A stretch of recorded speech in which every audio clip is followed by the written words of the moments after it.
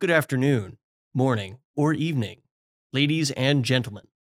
You are listening to Nonfiction Thoughts, hosted by me, the luscious Luigi, and I'm joined by my co-host.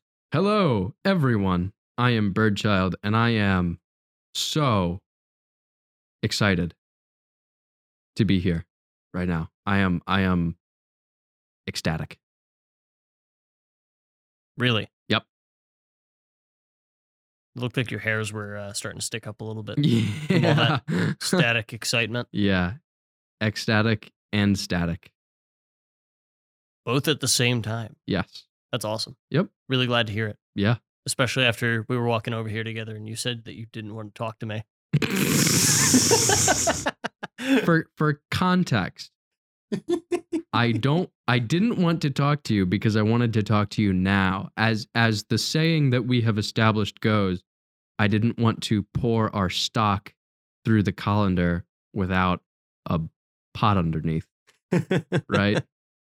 That's for those unaware, when Ryan O'Kirk was up here for the first time, we were all just having a chat, just talking, and I thought, fellas, hold on, we're not recording this. We need to be recording this. We're wasting valuable content right now. What we're doing right now is we have this delicious stock and we want our soup from it, and we're pouring it through the strainer just straight into the sink, just straight into the drain. There's no pot underneath.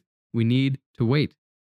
And so, hence why I did not want to speak with you on the walk here. And I wanted to speak with you now that we have the pot underneath. The proverbial pot is here to collect our proverbial soup. I know. I just wanted to, put you on the spot a little bit. Oh, okay. Fun intro, I thought. Now we have a formal definition for everybody else here about the pot. Pouring the soup through the colander without the bowl. So I'm glad we have that now. Yeah. For all of you listening on Spotify, which you would be when you hear this. Because we're that not on the episode air. With Ryan O'Kirk will awful. never see the light of day. It was the worst episode we've ever produced. It was horrible. It is also unsalvageable in the audio department. That is the other reason. But even if it was, it would not ever come out. A semantic nightmare. Just awful. Oh, God. If you listen to that on the radio, we apologize. We're sorry. Before we get any further, the obligatory chair lowering. Oh, that was really slow on my end. I didn't rock it down like I expected to. That was a slow burn you got there. Yeah, it was. I'm gonna adjust up a little bit actually. My chair. I think that's good. The arms aren't even, and I know before people say, "Oh, well, the arms are adjustable." I know that, right? And that's why I'm so upset, is because both of these arms are raised to their maximum height. They cannot go any higher, and yet they're still uneven. You'd think both, like, you know what I mean? Like when you measure to maxima and minima,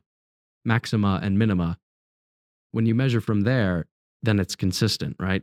Allegedly. You know what I mean? Yeah, it should be, theoretically. Like instead of just picking a person in the middle of a lineup, you say like the second from left or the first from or the third from right? You don't just like pick a person, arbitrate.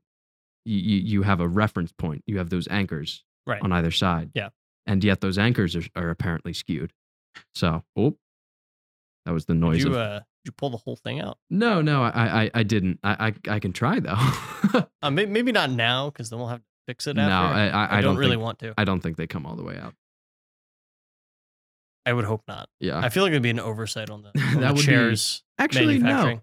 There could be use for it, but the two chairs that I've had, or no, out of three chairs that I've used in my office spaces, two of them had removable arms. You could just take them off. You wouldn't have arms on your chair anymore. It was kind of nice, actually. Just to have the option. How it would be. Just to have the option. But these chairs. These don't. I would be a little bit nervous if they did. Yeah. They're pretty firmly bolted. Yeah, no, they're pretty. They're on there pretty well. The arms coming off would suggest a much greater issue. Yeah. But so wonderful weather we're having outside, isn't it? Oh, goodness gracious me.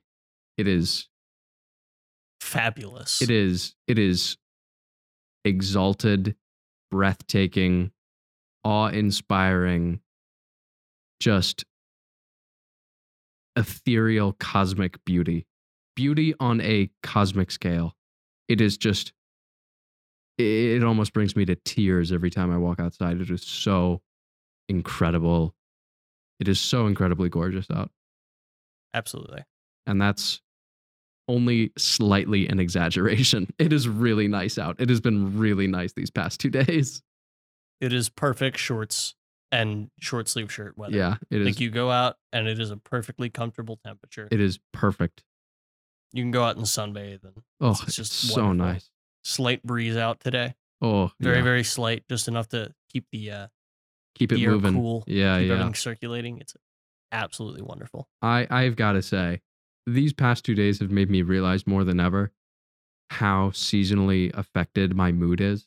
I 100% agree. Like I didn't, I thought, I'm happy when the sun's out and I'm not as happy when it's overcast. Like I always knew that, but I never realized the extent to which that is true. I mean, it is incredible. Like it can just make or break my day. Like the weather, not just the weather, but the weather patterns. It really feels like it can sometimes. I say that because the past 6 months have just been freezing cold and gray all the time. Yeah. It's just been nothing but dismal, short days, very cold days, windy, cloudy. And now the days are long. They're so beautifully sunny. They're like 75, 80 degrees. Oh, it's incredible. It's kind of shocking how fast that changed, though. It really is. Like, really odd. There wasn't very much of a transition period. It was like... It's going to be back to pretty cold in a couple days. Yeah. Oh, really? Yeah. I thought we were here to stay now. It's been days. No. It's going to be in the 30s in like a few days. Yeah. How? What? Yeah. I don't like... Okay. That's just something you got to reconcile with. I suppose. But we're enjoying it while it lasts. That's for sure. Indeed. Oh my God. I don't want to talk about this the whole time, but like I cannot understate this. It is just incredible. Is there anything that you've done specifically since the weather's been so nice? You've been like, all right, now it is time for me to go out and be outside. Do something. That is what I have done. Is making a conscious decision to just simply exist out of doors. And that doesn't seem significant, but trust me when I say it is. And it is very noticeable. Like just the conscious decision to be like, you know what? I'm going to go home, but I'm not going to stay in my room. I'm going to sit on a bench. Like it's just so nice. It's so nice. I agree.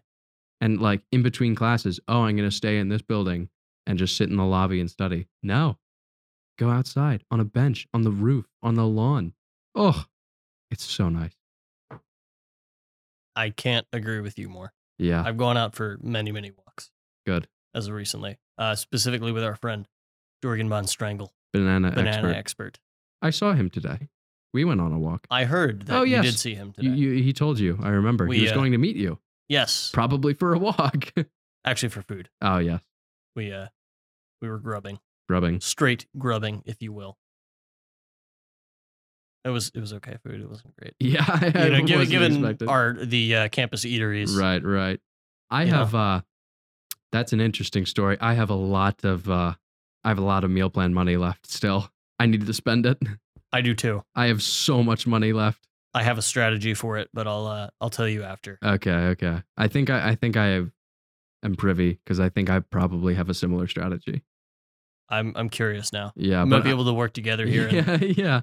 I'm going to spend it on so much extraneous stuff. I'm going to try to find everywhere that takes meal plan money and just spend it on ridiculous stuff. I'm going to go down to like the market and our commons market and buy like AA batteries and like sunscreen and cough medicine, just like as much as I can purchase.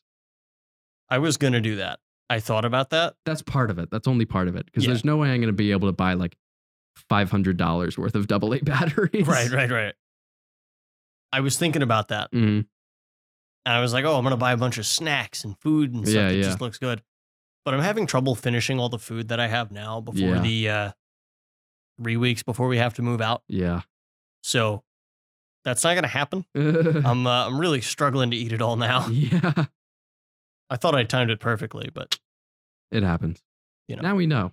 We do know now. Now we know. Now we can budget more efficiently. Indeed. I'm not going to put a lot of money on my meal plan. It is kind of nice though, because I've been able to indulge myself by eating more expensive foods now. And like that's because I have to, or else it's a waste, you know? Yeah. Like I need to opt into all those little nickel dime stuff, like, oh, extra sauce, extra cheese, extra bacon. Like, I need to spend this on that. You can get the guac at the local campus eatery that costs $3 a scoop, per scoop. Yes, $3 per scoop. Yeah, it's absolutely insane. Not that good anyway. So it really isn't, which is unfortunate. If it were good guac, I'd be more than happy to do it. What? Like vinegary almost. Vinegary. Oh, that's kind of nice almost.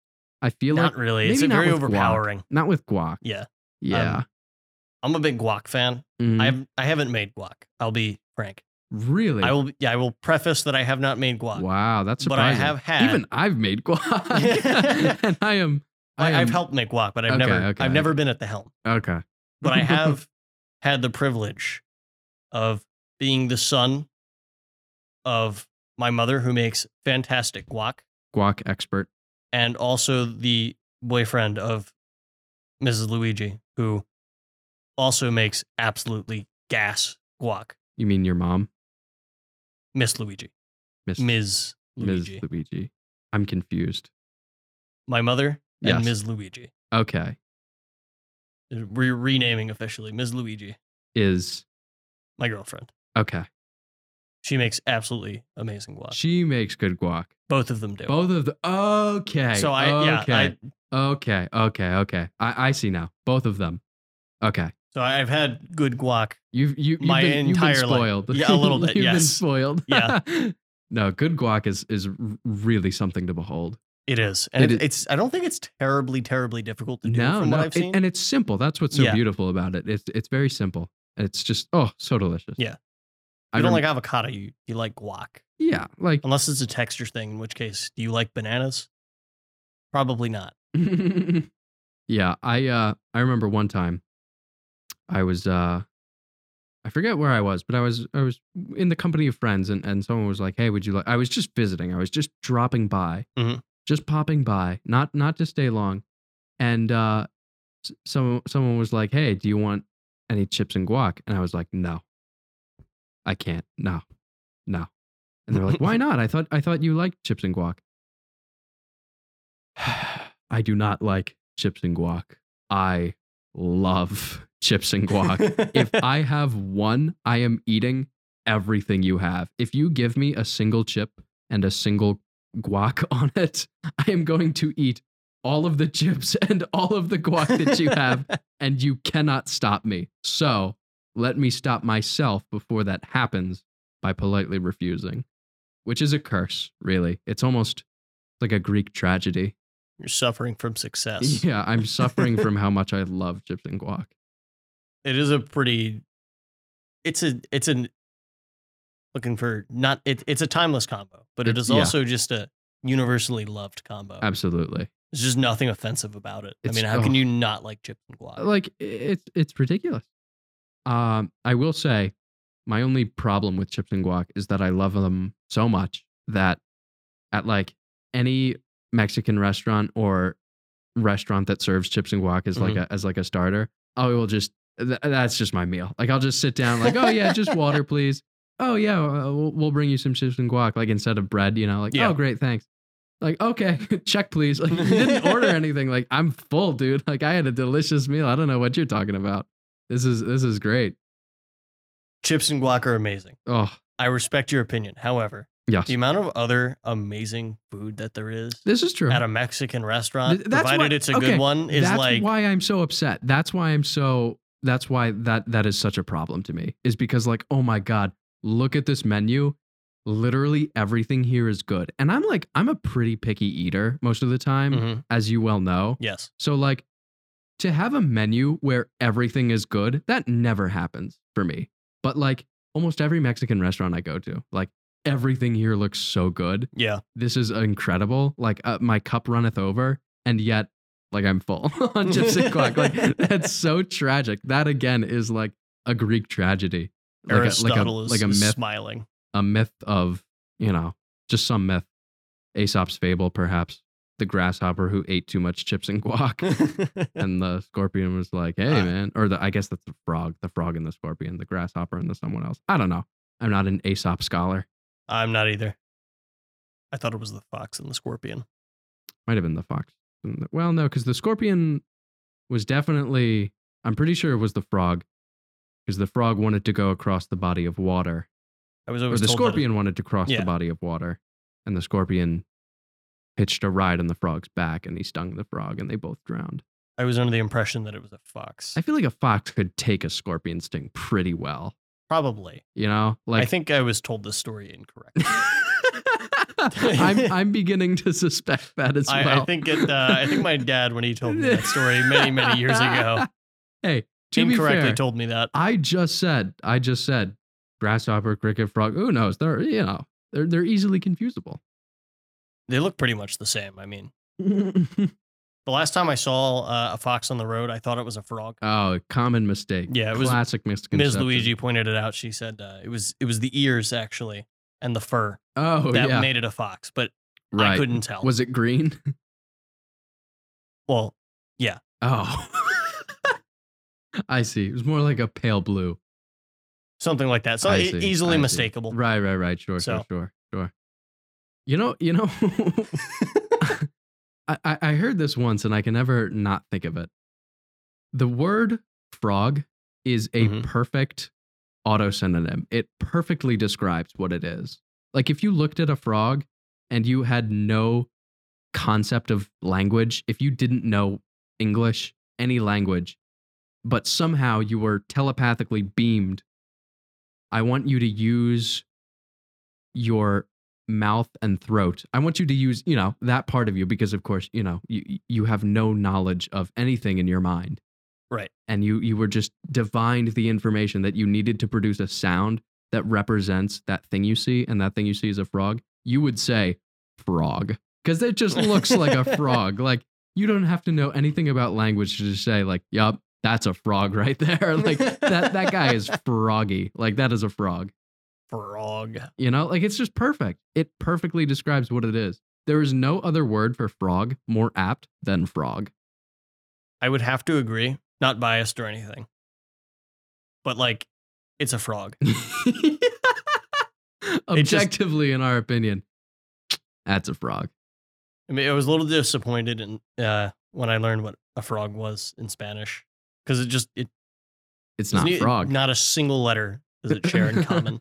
If it's not frog, it's wrong. Anything that describes a frog that isn't the word frog is incorrect. Or something similar. I don't want to be a American Eurocentrist and say that English is the only correct language, but if it's similar to frog, maybe a bloink or a splodge, something like that, right? Just kind of froggy, got to be frog. Fair enough. There are some words that really just really hammer home exactly what something is. That's just what it is. You know what I think is underrated? I don't. Large frogs. And I don't mean toads. I mean like frogs, like smooth amphibians that need water, right? Mm-hmm. But like the size of a pumpkin. Like the size of a bowling ball. Huge frogs at? I'm not super familiar, I'm going to be honest. I don't know, but I know that they exist. And frankly, I want one. Like imagine pulling out a frog the size of a dinner plate. How awesome would that be? That would be cool. Talk to it. That's like the size of a baby, but it's a frog. Oh, have you met my son? That would be so cool. I saw this one video. It's circulating, TikTok, Instagram, whatever. It's this guy, right? And he to my understanding, he builds terrariums and stuff. He builds terrariums and vivariums and all these little aquariums and all these arium stuff, right? Right. And he's like, "Hey guys, today I'm going to talk about I want to remember the exact quote because it's really, really, really funny. Mm-hmm. I'm struggling, but basically, I forget the exact verbiage. But basically, it was this guy, and he was like, "All right, today I'm going to show you how to make this aquarium, but first, oh, that's what it was. It was but first." So he's like, "I'm going to show you how to make this aquarium, but first," and he's got this bowling ball sized frog on his desk. Like he's just talking there. He's got his camera, his ring light set up, his big vivarium in the background. And he's like, "I'm going to show you, but first," and this bowling ball sized frog is sitting on his desk, and some guy stitches it, and he's like, no, but first nothing. Why do you have what? Like, I can't even remember the what he says, but it's so funny. It's like, what is that frog doing there? My favorite quote is, he looks like he's about to spin a wise proverb at me. Like another one, what does he eat? Babies? Like, what is he doing there? He's like, I don't know. There's something so comedic about this frog, and he's about to spin a wise proverb at me. Like, there's just something about that is so funny. Oh, it's just so well done. I feel like there's something about frogs that just kind of make them seem they're just wise. Funny. They're funny and they're wise. Yeah, I agree. They just sit there contemplatively. They just croak. You think it's contemplatively? Yeah, it's probably not. It's probably just that they're probably not just thinking, a 1,000-yard just, stare because they're simple amphibians. Because they're conserving energy. But you know what a toad abode is? A what? A toad abode. A toad house? A toad abode, yes, a toad house. I think I've seen people make these before. I had a toad abode in my yard for a while. Oh, did you? It was a little porcelain house. It was cute. It was just like a little blue porcelain bowl, and it had like, it was kind of toadstooly house shaped, and there were toads inside. It was really fun. Did any toads actually take up up residence? I will say though, because of where my house was, because as an avian, I do live in the woods, so yeah, every every fall there was just a ton of leaves, and we didn't really rake because we didn't have a lawn. It was just leaves. So like it was just leaf litter. That was it. So we didn't really rake that much. But we did mulch the garden beds every once in a while. And that's where the toad abode was in the garden bed. So oh, okay. Every once in a while we would have to rake it out because it would just get so covered up with leaves. You couldn't even see it anymore. I gotcha. So that would have to be cleared out periodically. Do you like raking leaves? Not really. It depends. Okay, so it depends. It depends on the rake. If it's an effective rake that is good at clearing leaves, yes. But if it is a bad rake that is difficult to rake with, absolutely not. Okay, I have two things to say. But first, that goes, I think, for any household chore. This is true. That goes for anything, really. Like, I think the most underrated investments, in my opinion, are good household cleaning tools. That's a like very getting good point. a nice vacuum that is easy to vacuum with. It's cordless. Doesn't smell. It's easy to maintain. Makes such a difference when you go to vacuum, because it's like you're not loathing it. Yeah, like you're not lugging around this big, heavy, disgustingly awful, loud piece of machinery that is just a chore to use. You know what I mean? It's like, literally it's a chore to use, and you're doing a chore. Like you could get it done like a fourth of the time if you invest in a good vacuum, and I guarantee you'll want to vacuum more. Yeah. I know that from experience. Yeah. It's the same thing with a rake. Yes. I remember we always had like those like pretty crappy like plastic rakes. You know what I'm talking about? Like the ones you get unfortunately the ones from like Walmart. Yeah. Now, I didn't know there was a whole world of like actual good rakes. Until one year my dad, my brother and I were all raking some leaves. And we were out there like all day, and our neighbor came in clutch with a gas-powered leaf blower that was better than our electric one. Yeah. And 2 rakes. Wow. And let me tell you, this rake, bro, had like a little a little hinge like on the wider part, so that it was really like when you take it on the ground, it would bend for you, and you could really get in and like pull things. Right. It was really light. It had grips. It was made of aluminum. Yeah. Dude, I had so much fun raking that day. It was amazing. Yeah. It was absolutely stunning. It is really incredible how big of a difference tools can make. It really does make the difference between a frustrating and awful experience and a job that actually takes 5 minutes. Yeah, yeah. So I have a interesting relationship with tools. So I consider myself not a handy person, but a a conceptually handy person, like a theoretically handy person. Right.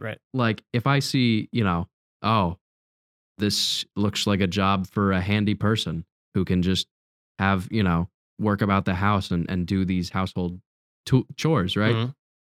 I know like what to do, but I know that I cannot execute it as well as I would like with what I have at hand. Yeah, I gotcha. Like, I always rag on my parents for this. I always joke that we live in the Stone Age because, like, if you go to our garage, there's nothing there. There's nothing. I take that back. There's a lot there, but none of it is good or useful. Like, for example, no power tools.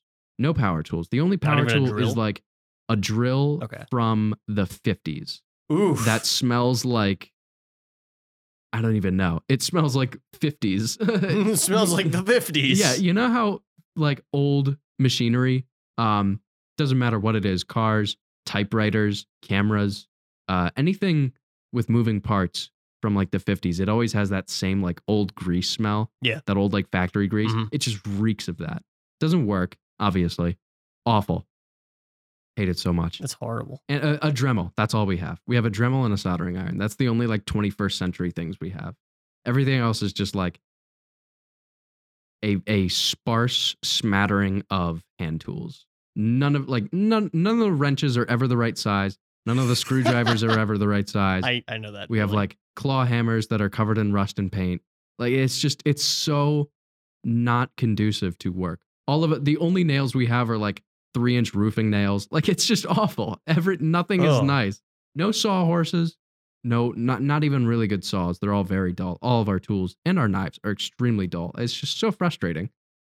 And like, I was telling my mom, like, if you want me to do, like, I am happy to do things around the house. I am eager to do things around the house. I would love to. Like, oh, this light switch, whatever. Like, I would love to fix that, whatever. But we don't have wire nuts. We don't have wire cutters. We don't have wire strippers. Like, it's exhausting. Absolutely. Yeah, that's my little rant. When you make a chore to complete, you exponentially multiply the amount of willpower and frustration it takes to finish the job. Oh my God, it is insufferable. I remember when I started doing handy things. Yeah. I wouldn't consider myself especially handy, but I learn on a need-to-know basis how to do a lot of things. I would try to do them with like stripped down versions of tools and like. Yeah. No, it just doesn't work. It's so incredibly frustrating. However, I will say though, that did like build a lot of character because when there were things that like needed to happen, like, oh, the drain's clogged and we don't have any Drano, or like the Drano's not where, or, it's PVC, whatever, right? Yeah, extenuating circumstances. Like you got to open it up and look inside. Like, okay, well, we don't have any pipe wrenches, so gonna have to make do. like C-clamps. I'm pretty sure I'm pretty sure we fixed a clog by me opening up, unscrewing the pipes with a C-clamp. It was infuriating. It was. Oh, I could imagine. It was the worst experience ever, but like I did it because I had to. Like, oh, I can hear that pain. I know exactly what you can hear, like the snappiness between me and my mom because I'm just like so frustrated at this farce, this ridiculous situation that we've gotten ourselves into. Oh, but yeah. So a lot of things like that have happened. I could imagine. But even if you're not super handy. Yeah, it's just useful to have at least a couple of good tools on hand. It's just, yeah, absolutely. And that's something that is applicable in many places. Having the right tool for the job. Yeah. Like you can't expect, it just makes sense. It's like you wouldn't. It makes it so much easier. You wouldn't cut a lawn with nail clippers.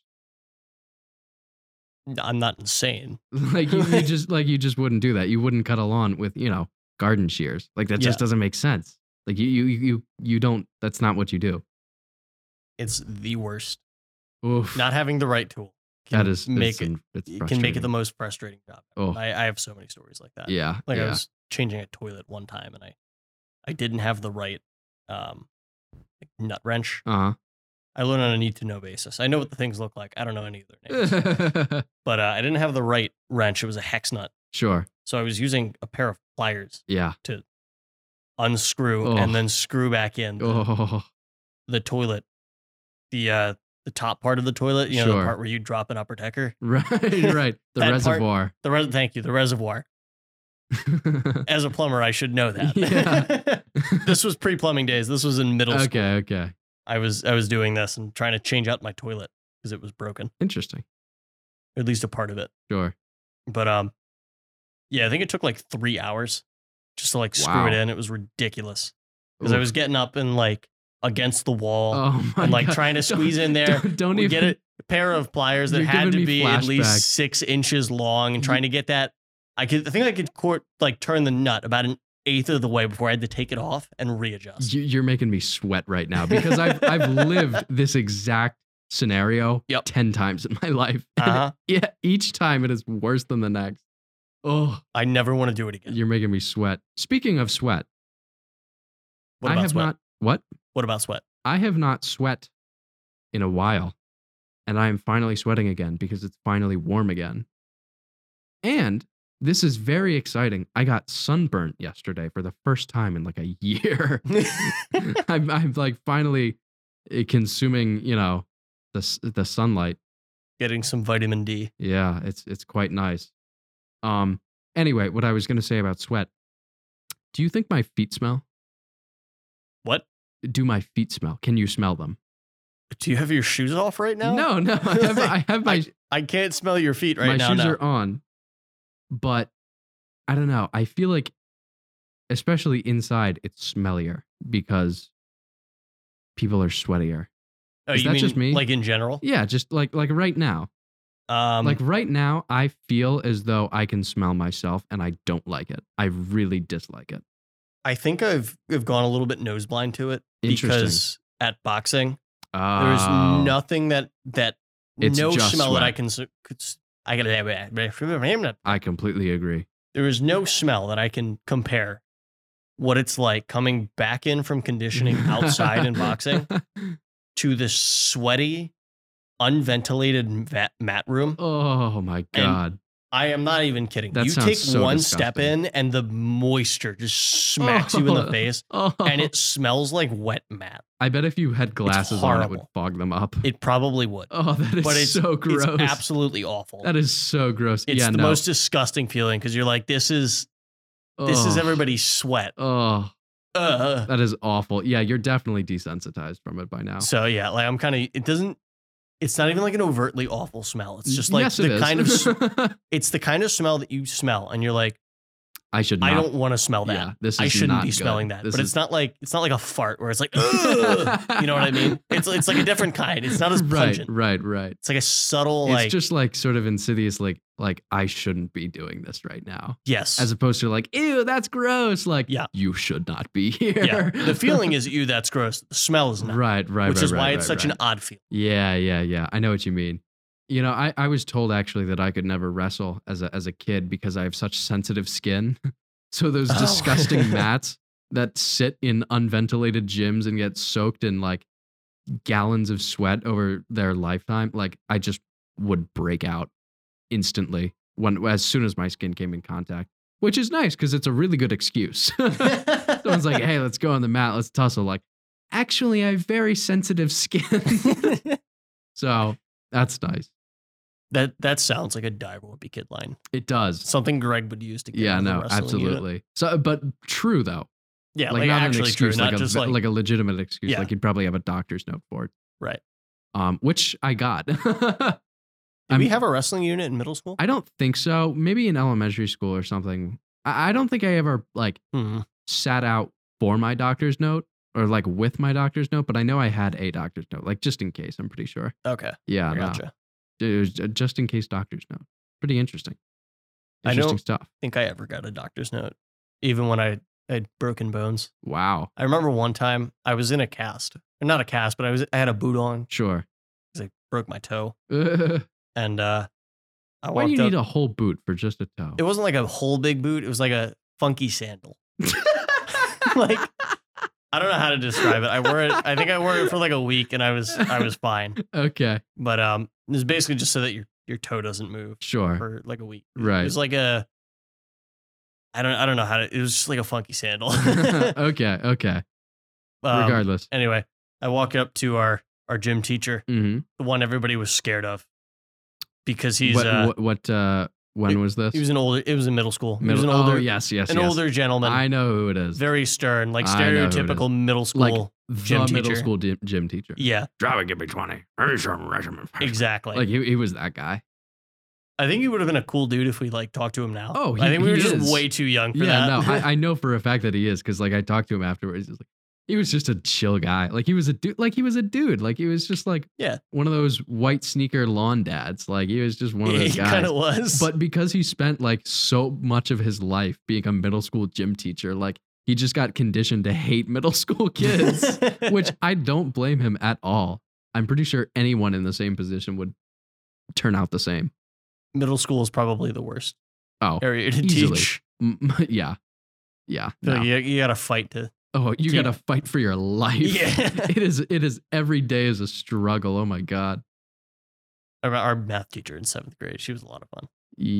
Oh, yes, I remember. Y equals mx plus b. I'll never forget her irrationality day. Do you remember that? Oh, yeah, I remember that. So for context, our wonderful teacher, she would come in the day we learned about irrational numbers. She would come in and slam the door as hard as she could, as immediately everyone's like kind of on edge, like, whoa, what's going on? And then she would just let out a guttural scream and throw a calculator down onto the ground as hard as she can. It would shatter into a million pieces. And everyone just like looks at each other, like just jaws like on the floor, like, what just happened? Just like speechless. Are you seeing this? And they're looking at each other, and she's like, how am I acting? Like she says, how am I acting? But screams it, like guttural screams. And we just look at each other. Silence. Nobody says a word. And she's like, I'm acting irrational. And that's what we're going to be talking about today. Irrational numbers. My favorite story that I heard, I wasn't in this class. We were in the same class, right? We were, yeah. We were. But a different period. One poor girl, she giggled. She like laughed. Oh, I remember that. And she stomps the teacher. The teacher stomps over to this girl, gets an inch away from her face, and screams, "Why are you laughing?" as loud as she possibly can. Yep. Like you can feel the breath from this poor girl's face. Why are you laughing? Just window shaking, window rattling. I meant to say shaking. I said shaking and rattling at the same time, and I said shattling. Fun fact, there were actually no windows in that classroom. No, there weren't, but there was a closet. There was a Oh, that's right. I remember. There was a really large closet. I remember that. I remember that.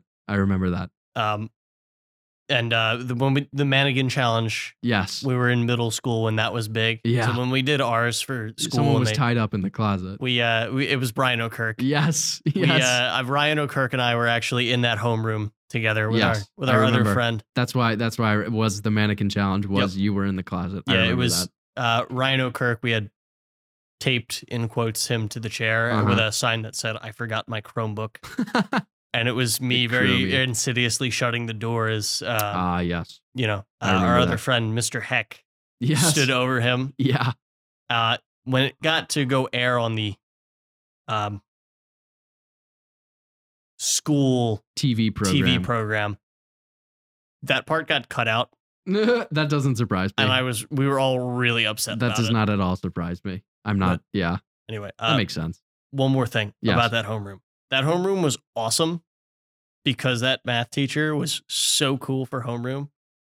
And for people's birthdays, she would bring in like donuts. Aww. Or we could have a pizza party at lunch. We had to, put in a little bit of money. Or she would do, I think, dessert or something or other. You could pick on something your birthday. Special. Something special. And the person whose birthday it was got to pick. Mm-hmm. That's awesome. That's super cool. During the standardized tests and stuff, after they were all over, she brought in a griddle and she made us pancakes. I remember that. Yeah. I think I had some of those pancakes. They were really good. They were really, really good. Yeah, Because she was an awesome advisor teacher. Yeah. That is fun. Homeroom teacher. She was amazing. Yeah. Loved her.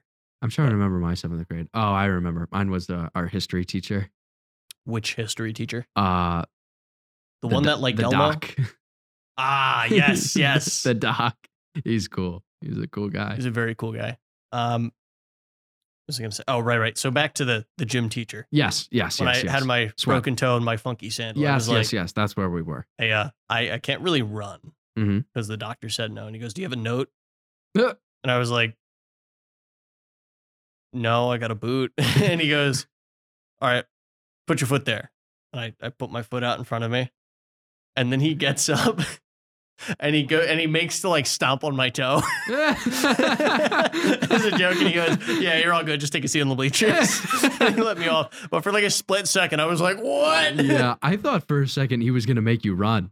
Like no note, no bench. Like you got to run. I was like, that's wild. I was about to say, no, I don't have a note, but you have eyes, don't you? I don't have a note, but I have a boot, and you also have eyes. So, yeah, what are we doing here? But no, that checks out. That sounds like something you do. Yeah, it was pretty funny. In hindsight, it was a lot funnier than it was. I think I was like really caught off guard by that. Yeah, at the time, which makes sense because like as like from someone at that point, that is surprising. Like that's not what he'd do. Usually he'd just be like, "Okay, just have a seat." Like, "All right, sit down." Yeah. Like he wouldn't be funny about it. Like he's not expecting him to be funny, Maybe he was in a good mood that day. Well, I think he was funnier than we thought he was. Yeah, I think we just thought he was serious. I think you're right. I think he was, you know what? I'm almost positive you're right. Like, I think if we went to observe a class, all the kids would be like, terrified of him still. Yeah. And we would be like, this guy's so funny. Like, like just kids, use your emotional intelligence. Read the room. He's not that scary. Well, I think the problem was that we didn't have that emotional intelligence yet. That's precisely my point. So, yeah, no, I 100% with you on that one there. Middle school gym. Good time. No, it was not. Middle school gym was probably the worst point in everyone's life. It really depended on who was in your class. Very close to it. Middle school gym is so weird. It's such an interesting dichotomy. I feel like it's never just normal. Like, oh yeah, just gym. It's always either the best period of the day or the absolute worst. And there's no in between. And for me, it was the absolute worst. Unathletic, introverted, socially awkward, very unathletic. Did I mention unathletic? I could run as a little kid. I could not. Oh my God, throwing a ball. Oh, you can't see, but I'm covering my face right now. It's just, I don't even want to think about it. Oh my God. I remember. I can throw a disc. I'm a pretty good frisbee guy. I would say I am as well now. Oh, yeah, right. We've tossed a disc between the two of us. We should do that again, since it is so nice. Yeah. Perhaps tonight we can. Perhaps. I digress, but I think I've mentioned this before, but the reason I'm so good at frisbee, I'm so much better at frisbee than you would expect me to be because I'm so trash at all other sports, is because of my brother. He got really into frisbee and he was really good for a while. But of course, we live on the very far edge of the district. None of his friends lived remotely near us, and especially none of his frisbee friends. So he needed to practice. And so he conscripted me. So he forced me, because he's 6 years older than me. Like there was a period of our lives where he could just get me to do whatever he wanted because he was my 6-year older brother. Yep. I know the feeling. Yeah. I have the same age gap. Yep. You get it. Yeah, I get it. You get it. You get it. But he would just like, we would go down to the cul-de-sac, and we had a pretty big cul-de-sac. It was a pretty big distance. And we would just toss back and forth for like hours a day. Maybe not hours, maybe half an hour to an hour, but pretty much every day for a good long while. Time flows different when you're a kid. So yeah, you know. It felt like an hour. It might as well have been. But yeah, no, we just tossed it back and forth for a good long while, almost every day, pretty much every day after school. And so I just got cracked at Frisbee, not by my own choice. I was forced to. I had no other option because he would try out all these crazy throws. He would like make me lead him. You know, he'd make me lead him so he could try crazy throws and I'd have to catch them. Like it was a whole thing. But yeah, I just got good at Frisbee. Interesting little tidbit. It's not every day you get good at Frisbee. Yeah, no. Just cause. I'd say it's a valuable skill. Yeah, good, for sure. Good brother good bonding college moment. skill. Really good college skill. Yeah. I feel like there's something about a Frisbee that's like so inherently social. Like I feel like you throw a ball around, it's like, okay, you're throwing a ball around. Right. But it's like competitive. It's like we're throwing a ball. Yeah, we're going to throw this ball. And I feel like, especially with the ball, it's very binary, right? Mm-hmm. There has to be me and you, my team, your team, right? It's very binary. Red and blue team, red guy, blue guy. But with a Frisbee, it's like, we're just throwing a disc around, just the boys, you know? Yeah, we're just having a good time. We're just having a good time throwing a disc around. Like as soon as you bring in a ball, even if it's not inherently competitive, even if you're just having a catch, it's still two people. Whereas a Frisbee, you can just get a big old circle going, just draw spokes out, draw cords of that circle, just as much as you want. Yeah. I feel like even if it doesn't start competitive with a ball, it very easily becomes very quickly becomes competitive. Yeah. I remember because I would often go to a nearby city where most of my cousins lived. Right. They loved sports. I did. Yeah. But I always had to play ball with them. Of course. You just have to. Like what was I going to do? Sit if inside? You're a kid and there are people playing sports, especially other kids your age, your friends playing sports, you don't have a choice. You just have to. But anyway, I'd be like, yo, let's just go have a catch. Yeah. And every single time, Montague and Capulet, they would turn it into, all right, whoever drops the ball first is out. And I was like, come on, can we just have a catch? I just want to catch. Yeah, you lose. Drop and give me 20. You're a rotten egg. You lose. Like, dude, I just want to catch a ball. I just want to practice, man. Like, You know, despite that, I will say that Frisbee can also become very competitive. Oh, absolutely. And extremely fun. Ultimate Frisbee is one of my favorite sports to play. It is so much fun. I absolutely adore it. It is so fun. I remember at one of our friends' grad parties, we were like, hey guys, let's toss a disc around.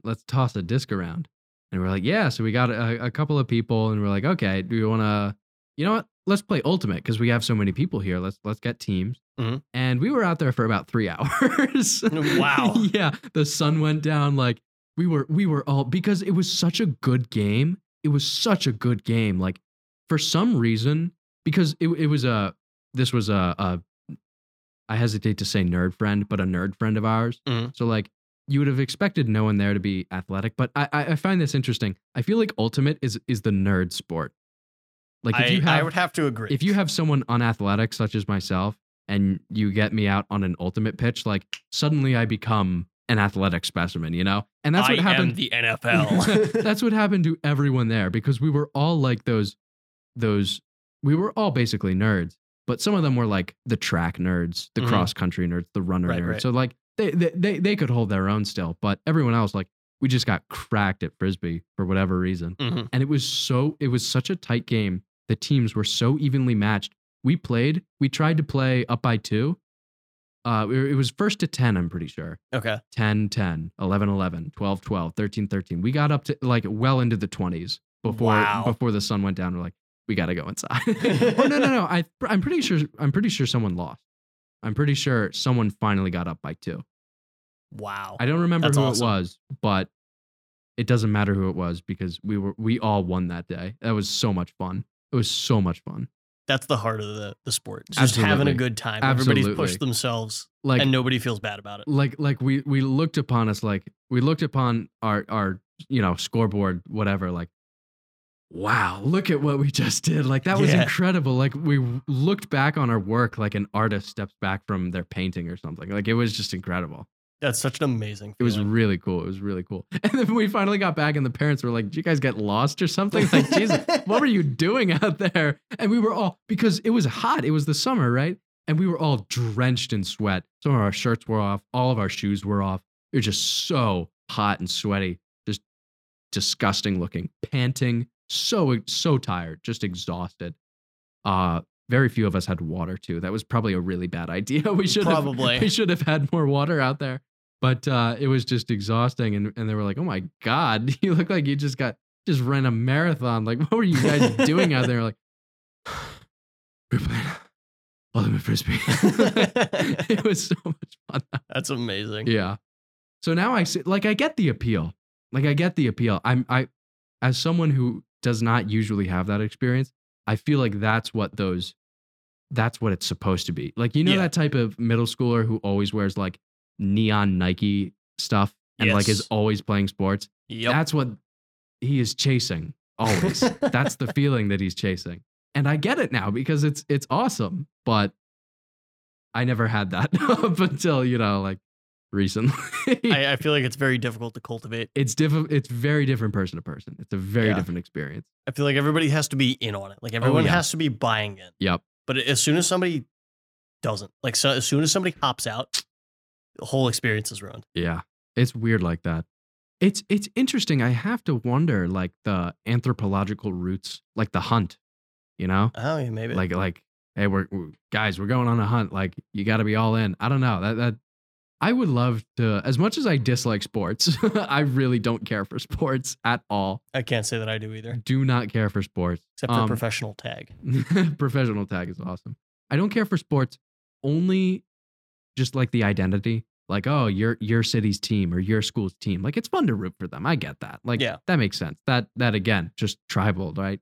But I would love to track the history of sports, like playing a game with a ball or a hoop or a line that you have to get to cross, prevent someone from crossing, whatever. I feel like that would be fun. Like early, like caveman. Like I'm sure you heard the Aztecs have that version of basketball they have, or like handball or whatever. Yeah, where they got to get the ball through the ring. Through the ring, except they can only use their hips. It's like soccer. No, it's like soccer, except instead of their feet, it's just like their torso and their hips. Which is why it's so difficult. There might be like refs where you can. I'm sure there are rules, like if the ball's on the ground, you got to get it up with your feet. But like once it's in the air, I'm pretty sure you can only like. Actually, I don't know. Maybe like upper legs. I don't know. Regardless, point is, very difficult to play sport, right? Yeah. It's just designed to be difficult. And the losing team would be sacrificed. Oh. Yeah, they would all die. So, wow. Oh, yeah, they would die. So on the bright side, you were always undefeated. I guess that's true. It's like being a gladiator. Yeah. Same idea. Actually, kind of a little bit historically inaccurate. Very few gladiators actually died. Oh, really? I say very few percentage-wise. Obviously, absolute numbers. Yeah, a lot of people died. Right. If you lost a gladiator fight, very often you were spared. Huh. I guess that makes sense. Like it's kind of hard to trade. Yeah. It was like train a new person. Like that was your job. Yeah. Like you did that, for work. Like, oh, I'm going to work. I might die. Like some guy's gonna beat me within an inch of my life. Usually, a lot of gladiatorial deaths were accidental. Like just they went too far. Like didn't know when to stop. Didn't know when to tap out. Like oops, went too far. Guy died. That's just kind of how it goes. Yeah. And the whole thumb thing. I can't speak. You're in a position where one gladiator has bested the other. Like they're tapped out. They're on the ground. Mm-hmm. Does the emperor decide whether they live or die? Mm-hmm. That is very romanticized. I don't know the specifics of it, but I don't think that was like every single match. I can't imagine. I feel like they had matches pretty frequently. Actually, you'd be surprised. Correctly. I'm pretty sure they had like. I say they. This is all everyone listening. This is a very huge asterisk. We are not historians. When we say they, this refers to a band of like 1,000 years of human history and very many different cultures. I'm pretty sure we're referring to mostly Roman gladiatorial combat. Yes. In pretty much specifically the Colosseum. Yes. But Rome had a lot of arenas all over the empire. Some of them extremely cool naval ones where they staged, mock naval battles. Oh, really? Yeah. They would fill them, these incredible feats of engineering. They would fill these enormous, like, well past the size of modern day football stadiums, like the biggest football stadiums in the world we have here. Mm-hmm. Like Michigan State, Penn State, these massive football stadiums, blow those out of the water. That's insane. They filled that all with water. They filled it all with water. I mean, It was shallow, right? It was shallow, but they filled it all with. That's impressive. They filled it all with water, and they would wage like mock naval battles in there. The scale was incredible. So in those ones, a lot of people died, but like in the one-on-ones or stuff like that, the one-on-ones you don't see that much. But with the massive pit fights and the tigers and the lions and whatever, people, you're getting mauled to death by a lion, and the lion's not going to say, my gracious emperor, I humbly request to know whether or not you deserve this soul to be saved or sacrificed. They're just going to maul you to death. They're going to eat you, right?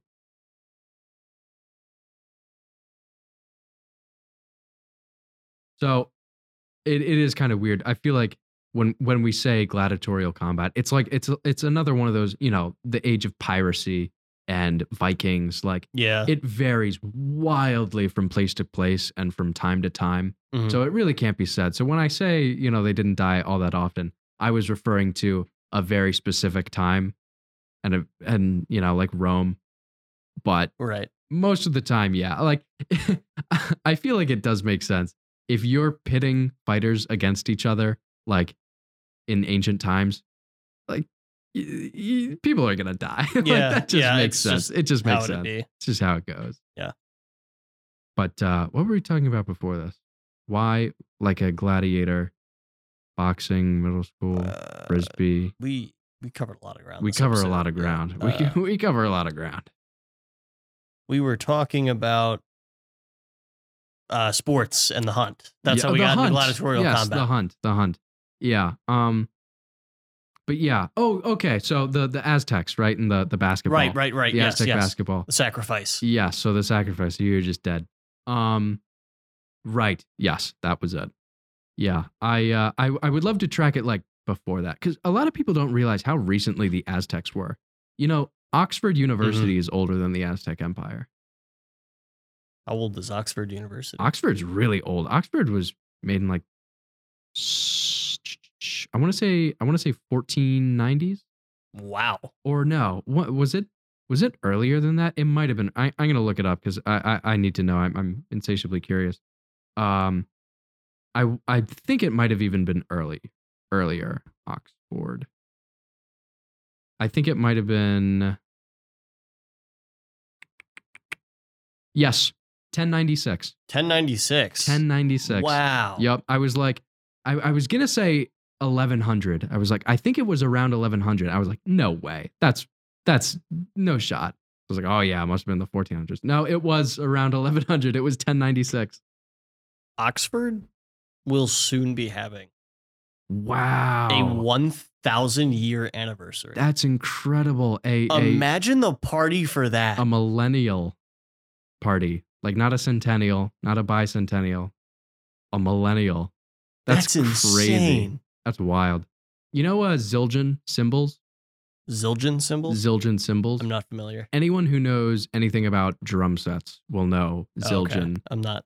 Yeah, it's a music thing. Right. They're this company. Actually, Zildjian owns Vic Firth. So if you're a drummer, you know Zildjian and Vic Firth. And one other famous brand. I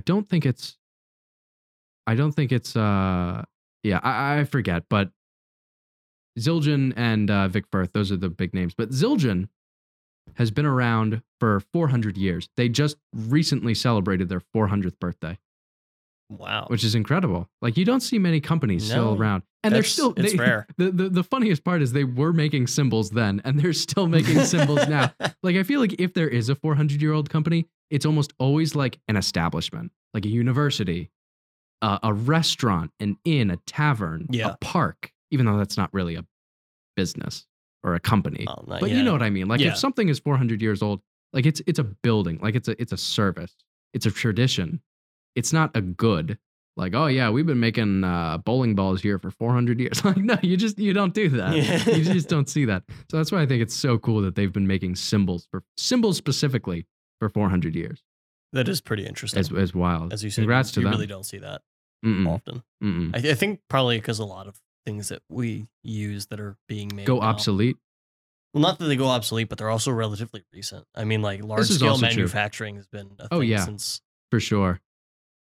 200 years maybe. Yeah, almost all goods before that were artisanal and small scale. Yeah. So you'd almost never see. Yeah, that's actually a very good point. You'd never see like a company making things before the Industrial Revolution. Yeah. Let alone 400 years before now, and in the Middle East too, in Turkey.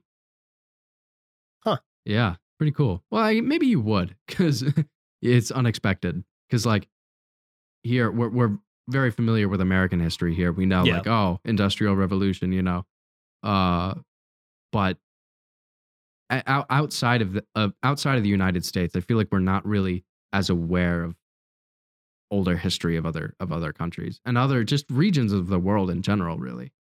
I think that largely has to do with the fact that American history gets multiple years and then actual world history gets like 1 year. Yeah. In our curriculum. Course. Yeah. At least in our curriculum. And I would imagine it was similar elsewhere, considering the presence of AP classes. Kind of the curriculum. And besides, it's almost impossible, because how do you divvy it up? Even if you do equal, you study American history for this many years and you study world history for also this many number of years, it's still America and the world. Like, it's going to get stretched thinner. It's just there's no way to slice it unless you take, South American history, Latin history, or Latin American history, European history, Asian history, North Asian history, East Asian history, South Asian history, West Asian history, North African history, Saharan history, South African history, Pacific Island history. Like, it's impossible. It's impossible to cover all of that. Even Europe, my God, with how much we study Europe, like there'd have to be, Nordic European history, the British Isles. Yep. The British Isles would probably get their own unit. It's just ridiculous. It definitely could. How much there is to know about the world and just about history at all. There's pretty crazy. So many people throughout history. It's pretty the crazy. amount of things that we do in one lifetime multiplied. Yeah. Billions of times over. It's wild. It's just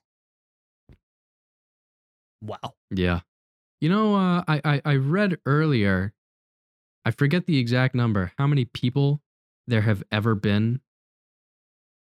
Wager a guess. I'm curious to hear your thoughts. How many people there have ever been?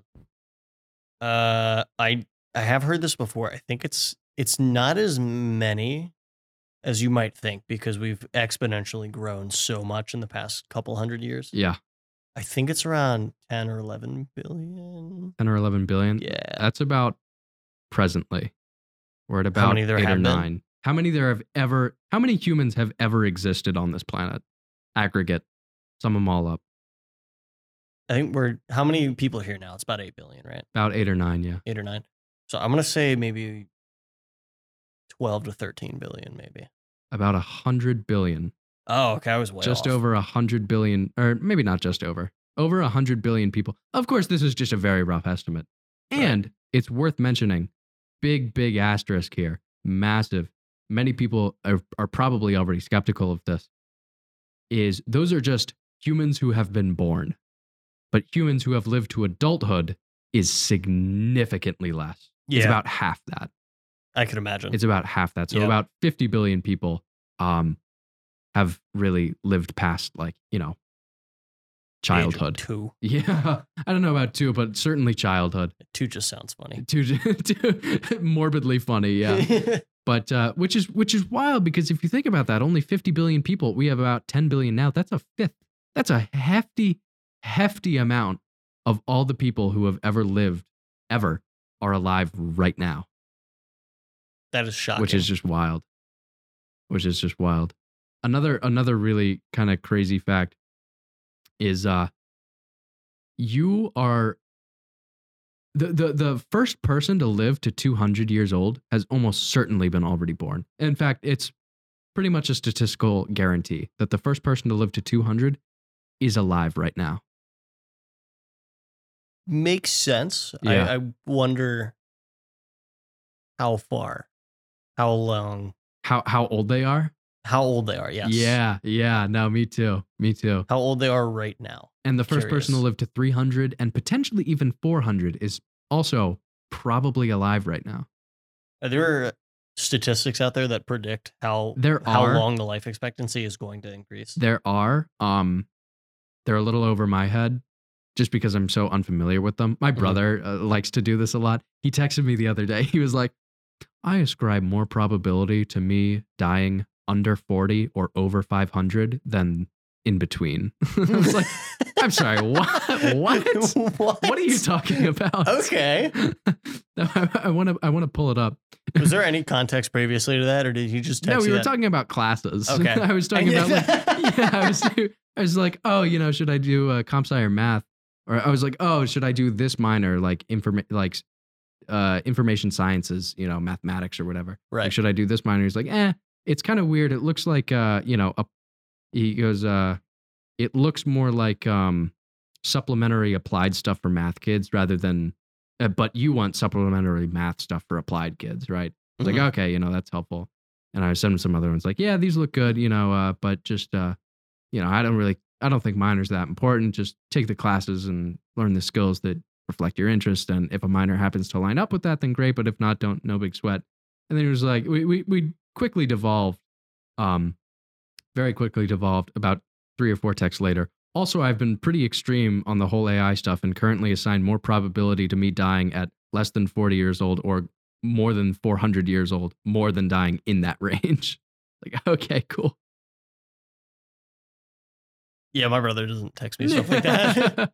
Yeah, no, it is pretty cool having him. I think I mentioned this before, like AI is so incredible right now and we're seeing such incredible rates of change in AI and he's at the cutting edge of that. I mean, his PhD is most likely going to be on AI alignment, deep learning. Like that's what he studies is machine learning and optimization and AI. Like that's just what he studies. And so like, it's just pretty cool to have a man on the inside, as it were. That is really cool. Yeah. Like he showed me GPT-3 before anyone else, like before it blew up.